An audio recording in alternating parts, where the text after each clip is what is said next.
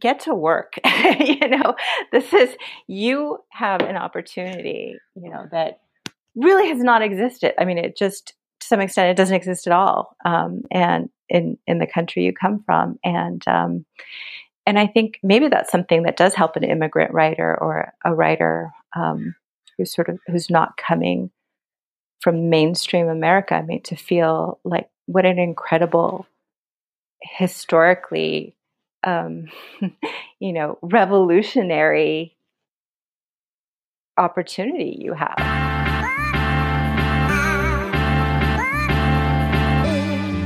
Are you an aspiring creative in entertainment, business, fashion, design, or the arts? Do you want to elevate your creative passion project to the next level? Then this show is for you. Whether you want a career in television, film, radio, literature, music, or beyond, Creative Breakthrough will show you how to take your dreams and turn them into reality. This show will not only leave you feeling motivated and inspired, but also provide you real-life tools to pursue the creative journey you have always wanted. I'm your host, creative coach, and chicken wing lover, Shireen Kassab, aka the Funny Brown Girl. Yes, I have an unhealthy obsession with chicken wings. Now, get ready to flex your creative muscle. Jasmine Darznik's debut novel, Song of a Captive Bird, is a fictional account of Iran's trailblazing woman poet Farouk Farrokhzad. It was selected as a New York Times Book Review Editor's Choice, as well as one of 2018's best books by Vogue, Miss, and Newsweek. Jasmine is also the author of the New York Times bestseller, The Good Daughter, a memoir of my mother's hidden life. Her books have been published and are forthcoming in 17 countries, and her essays have appeared in numerous periodicals, including the New York Times, Washington Post, and the Los Angeles Times. Jasmine was born in Tehran, Iran, and came to America when she was 5 years old. She holds an MFA in fiction from Bennington College and a PhD in English from Princeton University. Now a professor of English and creative writing at California College of the Arts, she lives in the San Francisco Bay Area with her family and is working on a novel set in 1920s San Francisco. So what are we waiting for? Let's get started.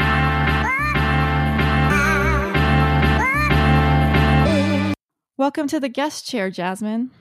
Oh, thank you so much. So happy to be here. Yes, I'm so excited. And so is everyone else that I've told that you are going to be on here. So thank you. I love it. Great. So when I talk to my guests, I really love to hear their journey from the beginning. So I would love it if you could tell us how your creative journey started.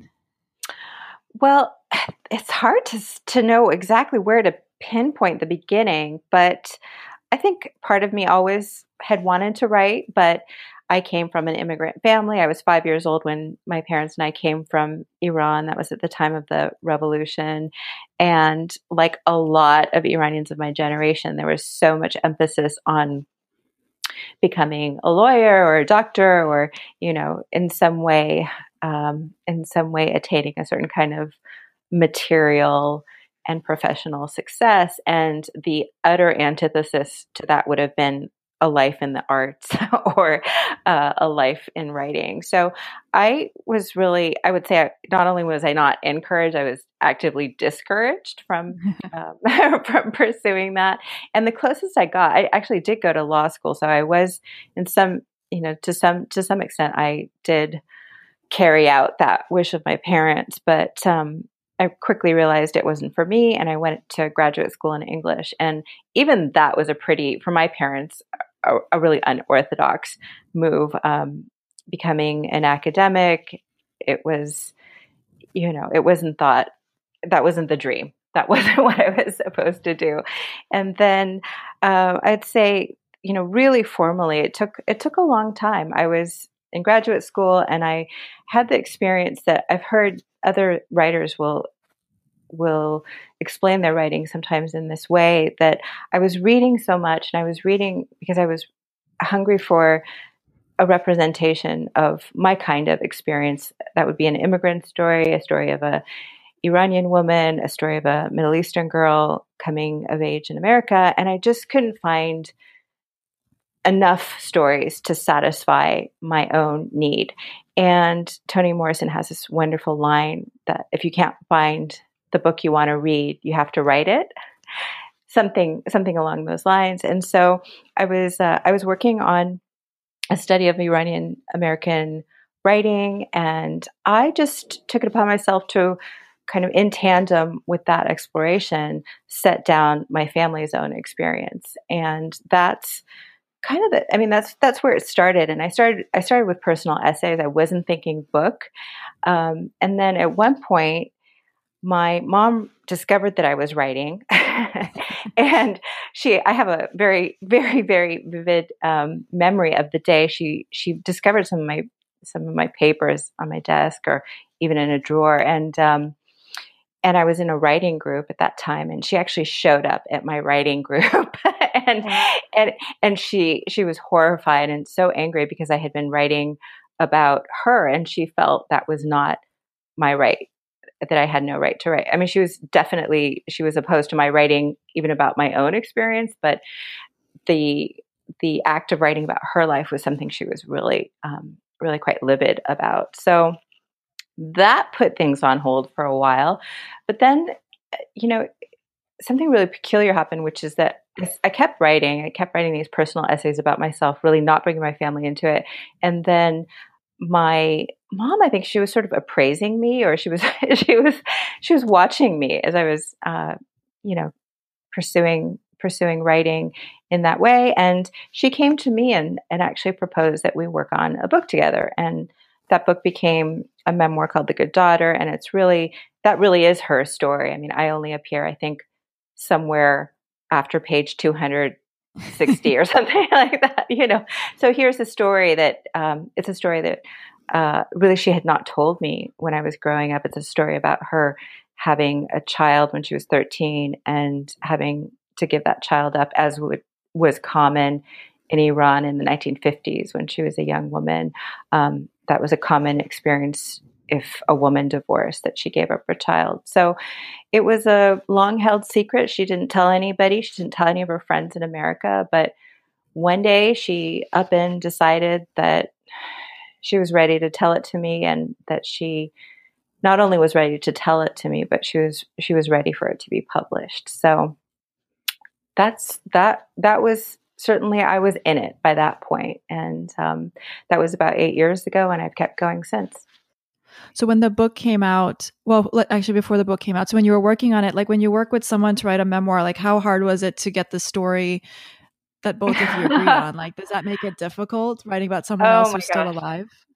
Absolutely. And this is why, I teach creative writing, and I really counsel my students not to write memoirs about their family while their family members are still alive, And, I think writers really struggle with this. If you're writing about your family, even if you're writing neutral material about your family, a lot of family members just don't want to be written about. And so it can be a really vexed subject. I'll answer also from a writer's point of view, from a creative person's point of view. It's really hard to work under those circumstances because to a degree, I was allowing her to control the material. Well, certainly she was controlling what she was telling me, but there was an unspoken agreement that if it really got to a point, if there was some event that was too difficult for her to tell about, or an interpretation on my part that did not ring true to her, that I would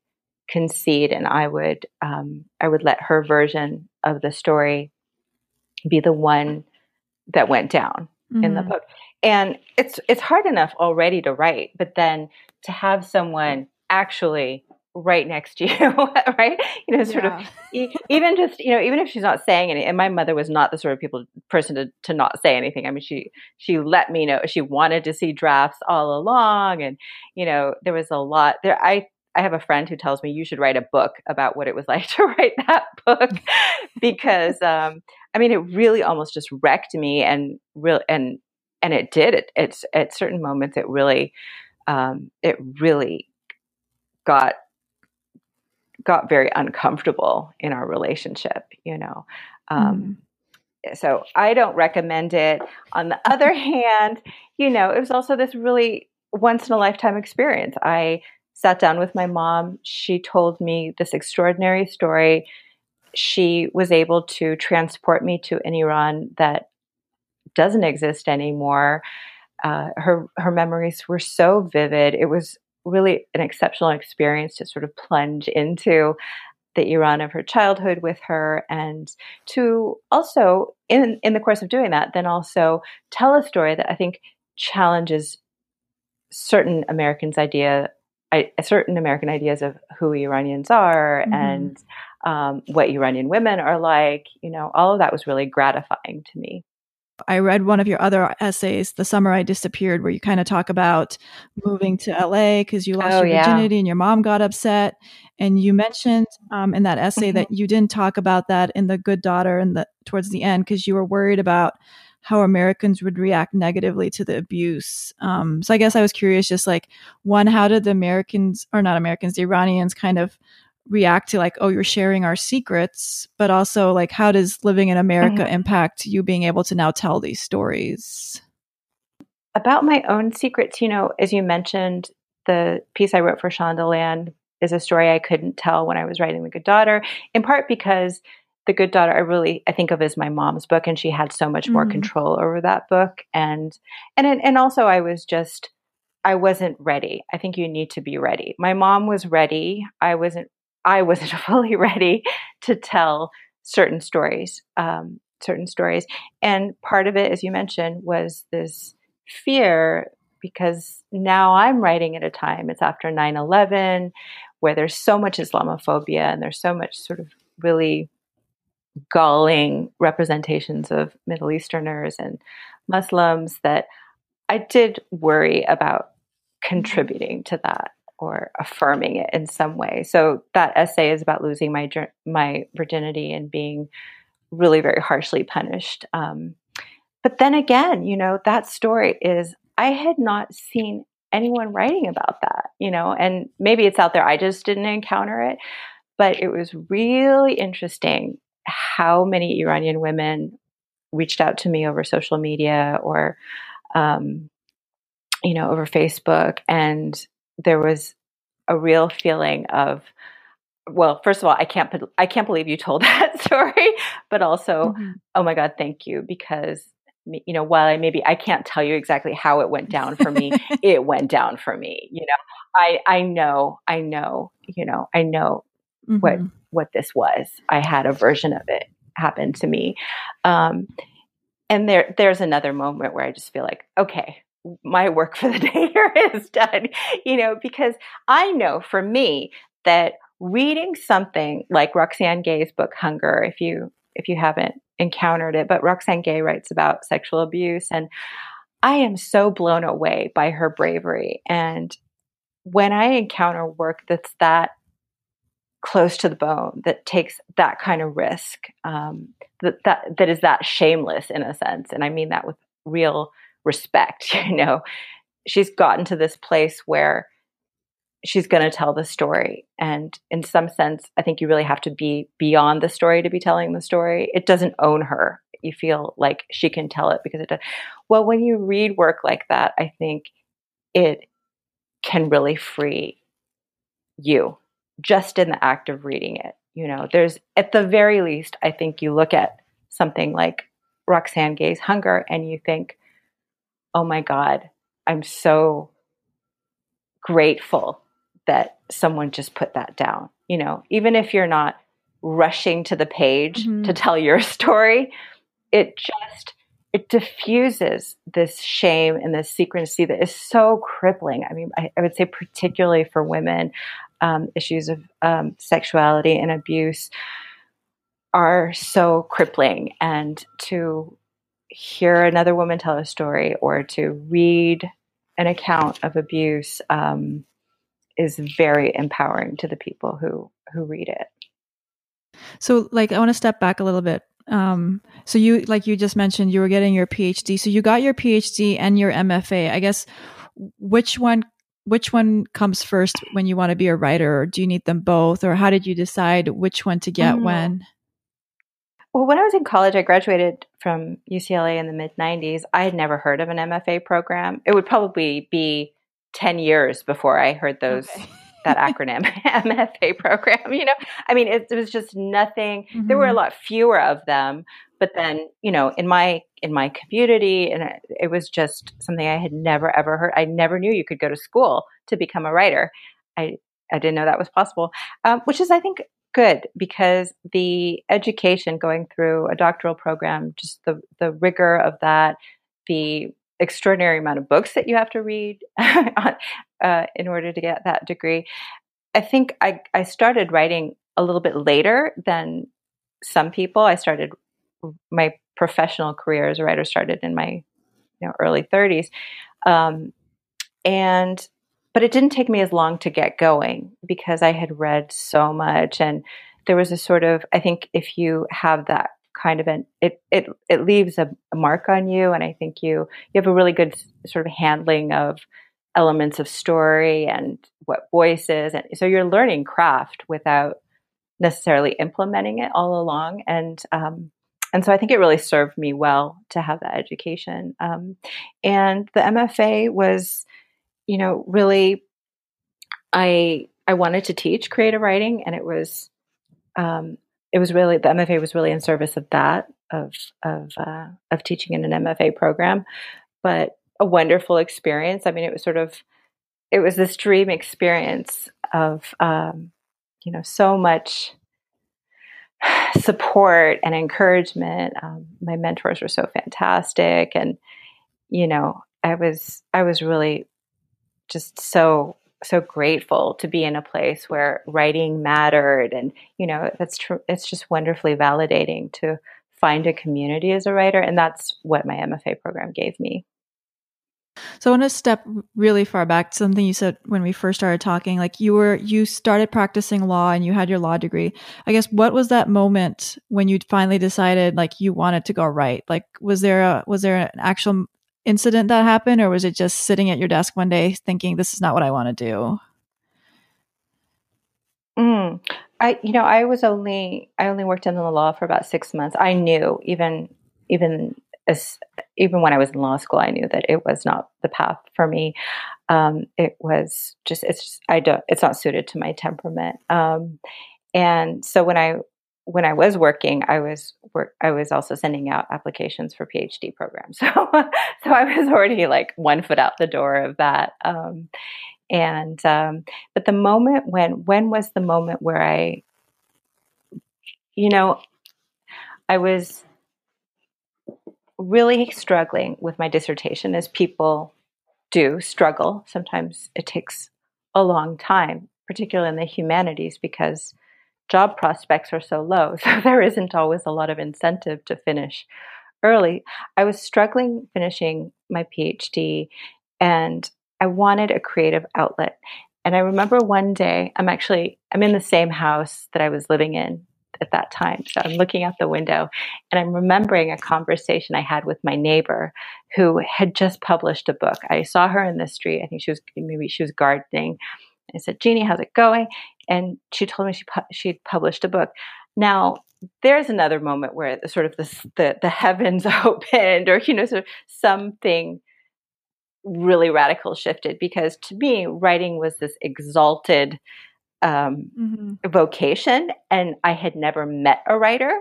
And the idea that literally next door, my neighbor had published a book, it blew my mind, and it really inspired me. I mean, it was a really critical moment. That exchange I had with my neighbor, and she told me how she got started was in a writing workshop in our community.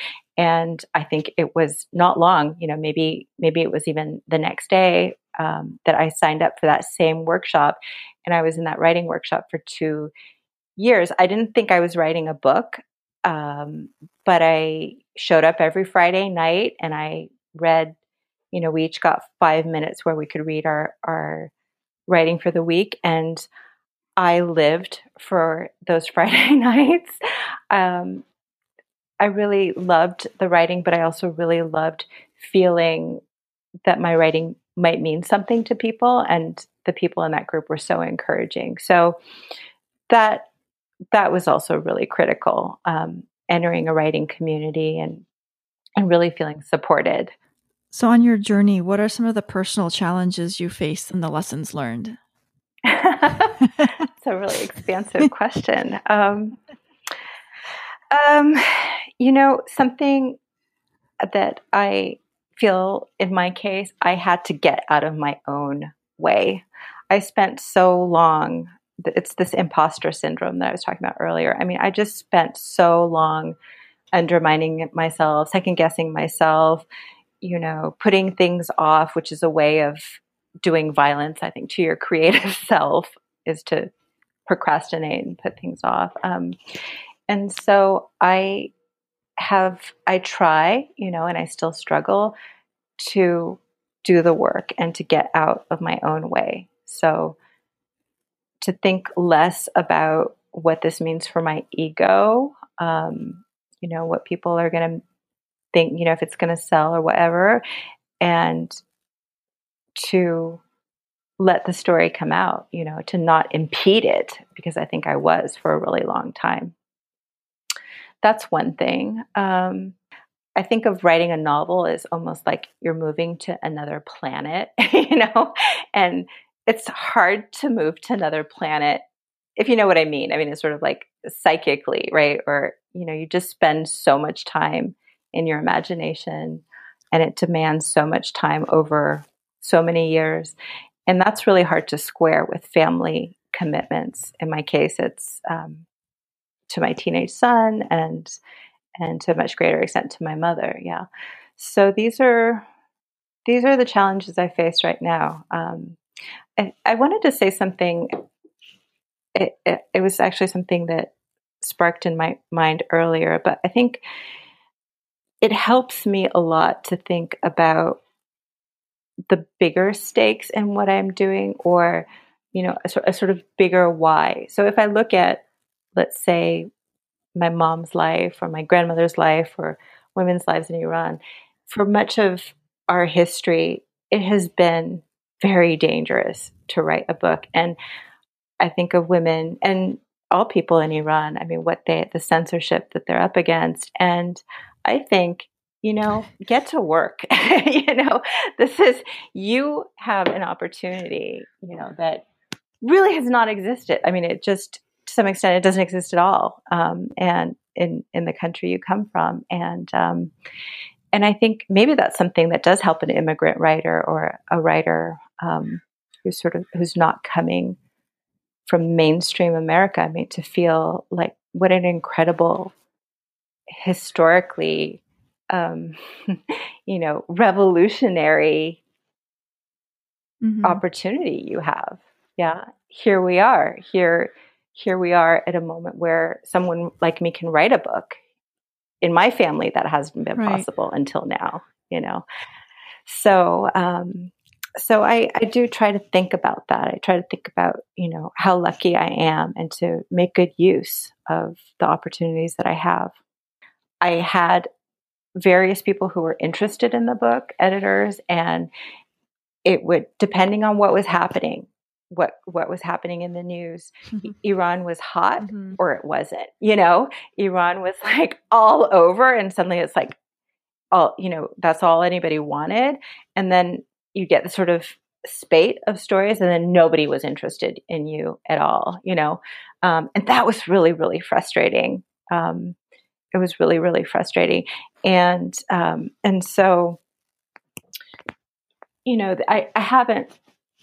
I suppose I haven't been privy, if there have been, the really nasty things. I guess I haven't encountered it where someone has really overtly shut a door in front of my face. But I do think the market is kind of like a door, and the market can be very harsh to people of color. It can be very it can be very cruel. It can say there can only be one of you.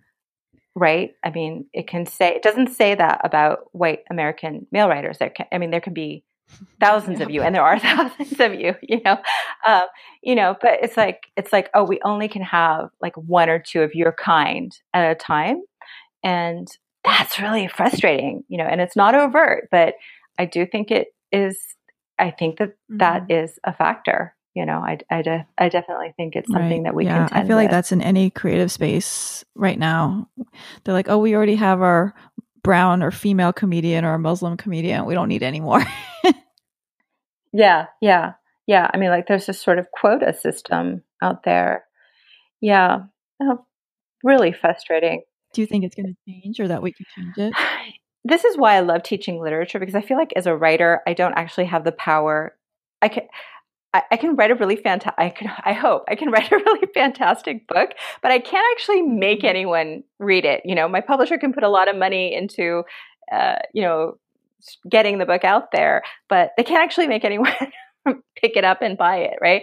But as a professor, when I teach literature, I can actually make people read. So I think that's where I don't know. That's where I get my I don't know. I feel like I can make some kind of real change. I mean, measurable, like in my lifetime, even over the course of a day. I can feel like I made a dent in this thing, and there's really is just nothing more fantastic than somebody telling you some version of, you made me see things. You made me see things that I didn't know I cared about. You made me see that it's so much more complicated. And so that's why I teach. So that's the only sort of way that, but I do think that I worry a little bit, because I do think that, if you flip through Poets and Writers, or if you look in the New York Times, there's a lot more coverage of women writers, more coverage of writers of color. I worry a little bit if it's faddish, and if we're going to swing back to a moment where it's not cool. I don't know. I mean, I will say that I feel like the events of the last couple of years since the election in 2016, I mean, seems like on the part of some people at least, I mean, there's a genuine curiosity. And if you read a book like, I don't know if you know Jesmyn Ward's work, she has a book called Men We Reaped. It's about her community in Mississippi and 4 young African American men who died. Well, I think when we see the news, I think many people's natural sort of inclination is to say, I want to understand that better. And I think books are still the place we go, So that's been really meaningful to me, is to see that that writers are, young writers, older writers too, are and maybe especially in this moment where everything's about sound bites. And I mean, there's a wisdom in a book that you just can't get in a newspaper, or a little clip or a tweet or whatever. So I think it's a harrowing moment, but I think we've also seen how much literature can bring to terrible times like these. So what advice do you have for creatives on their journey? Creatives on their journey, read a lot, or whatever you're, I think you really want to set your mind is your instrument, and I think you really want to be reading the best kind of book for you. So in my case, I read the best historical fiction I can. I read it with a writer's eye. I'm really looking at it in a critical way, thinking about how is this thing put together. I think it's really important to educate yourself on how to read as a writer, and not just as a reader. And then I think something like that was so transformative for me was taking a class, finding a mentor, finding a community. That made all the difference for me, and I've seen it do that for my students as well. It doesn't have to be an MFA program, though it could be. For a lot of people, that is their writing community or where it starts, but it might just be a workshop, and whatever it is, somebody to hold you accountable to yourself, and that might be a group or maybe one person, because I think everything is against you, as a creative person. I mean, the reality is most writers don't make their living by writing, so there's really very little at the end of a working day in you for creative work. And And I think there's just a lot of temptation and then also pressure to just watch, let's just watch something, or so you really have to cultivate this doggedness about it, because I think it's so hard. You just have to be so crazily committed to your own success. You really have to be, against all evidence to the contrary. You just have to believe it's going to happen for you, and then you just got to do the work. So that's, what is that? 2 things, 3 things, 3 things. Tell the stories that you have to tell. And I mean, not just sort of the stories that maybe you think you can tell or you should tell, but, think about those stories. Like, if you came to the end of your life and you didn't write this story, whether it's fictional or non-fictional, you would regret it deeply. I mean, that's the kind of story that I think will sustain you. You'll have a sense of the stakes that you're doing something important to you. So that's an exercise that I have my students go through. Is I have them sit down and I think, what are the 5 stories you have to tell in your lifetime? And then I tell them, of those 5, what are the 3, right? I'm just going to take 2 away from you, and now you've only got 3. And then you know where this is going. And then I say, well, you just get 1. And we have the next hour to write that story. We're going to do it right now. The trouble, as the Buddha said, is we think we have time. Yeah. I mean, you think, yeah, I'll write that, when the kids are growing up, or, when I retire from the law, or, and don't wait. Yeah, that's great advice. Don't wait. That is good advice. Don't wait. So let's jump right into the lightning round. The lightning round, I'm going to ask you 5 questions, rapid fire, and just answer the first thing that comes to your mind. Okay. So what is the best piece of advice you've ever received? Be tenacious. What is your definition of success?